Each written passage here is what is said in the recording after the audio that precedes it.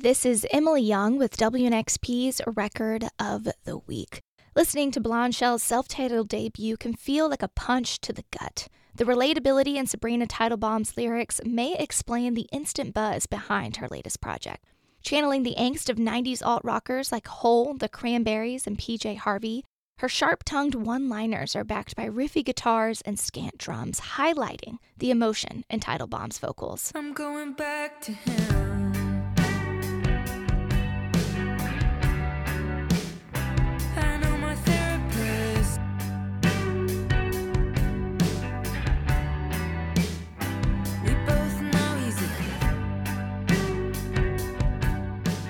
The coming-of-age record hones in on searching for intimacy while dating sleazy men and partying too much, and the album covers the gambit of fragile topics from addiction to heartbreak and violence against women.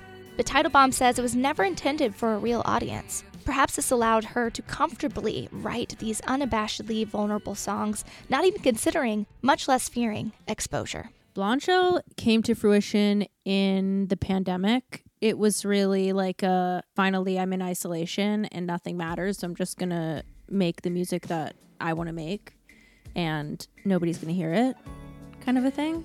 So all the songs were songs that I was like, I'm not going to show this to anybody. And then somehow I decided to show them to everybody. Kiss City. I think my kink is when you tell me that you think I'm pretty. Did you I have to say how much I enjoy playing I think my kink is when you tell me that you think I'm pretty on the radio. But obviously, these lyrics are quite personal.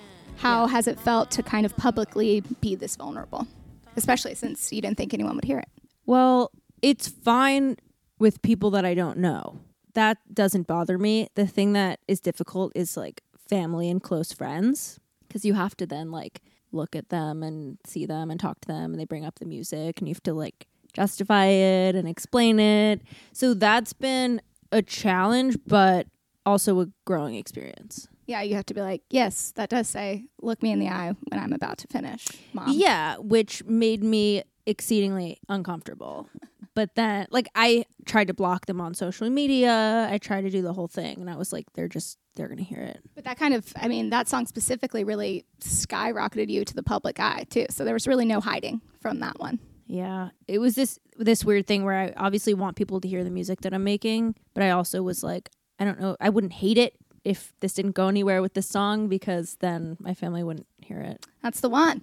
Yeah. Well, we definitely hear some there's very clearly some early aughts indie era influences, also some Britpop influences.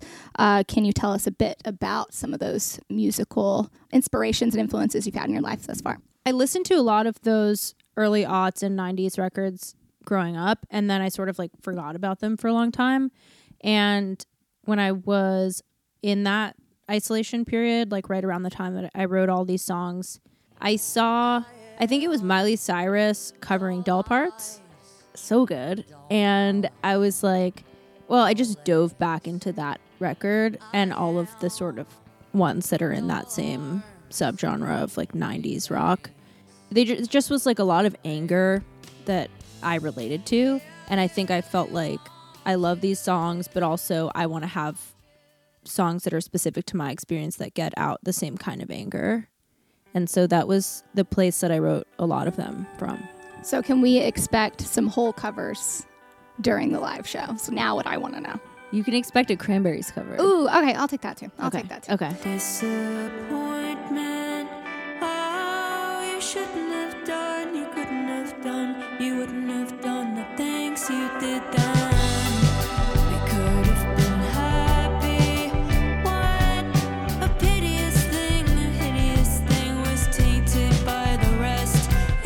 Well, we were talking a bit offline about this as well, but we recently had Samia in the studio, who I know you've known for years. Yes. And she spoke a bit about the influence from the New York DIY scene and now being in Nashville. Can you talk a bit about some of those creative communities you've been a part of and how that has influenced your sound or your creative process, all of the above? Yeah, I think It's hard to always draw a really straight line from like this person influenced me to make songs this way, but just I think being around people that I respect a lot as artists makes me inspired to make music that's like authentic to me. I think something with Samia, for example, is I just feel like in her writing, she sees a lot of beauty around her and she writes about it so specifically. And listening to her album that came out last week, I've been like, okay, I want to write about the love around me and the beautiful things around me too. And so I think things like that, just in these sort of like tangential ways, it comes out, the sort of community influence. In Blondshell's liner notes, Tidal Bomb describes the album's heavy riffs as a protective shell for this vulnerability in her songwriting. One thing is for sure, Blondshell is writing arena-sized anthems for a new generation of angsty alt-rock fans. Veronica.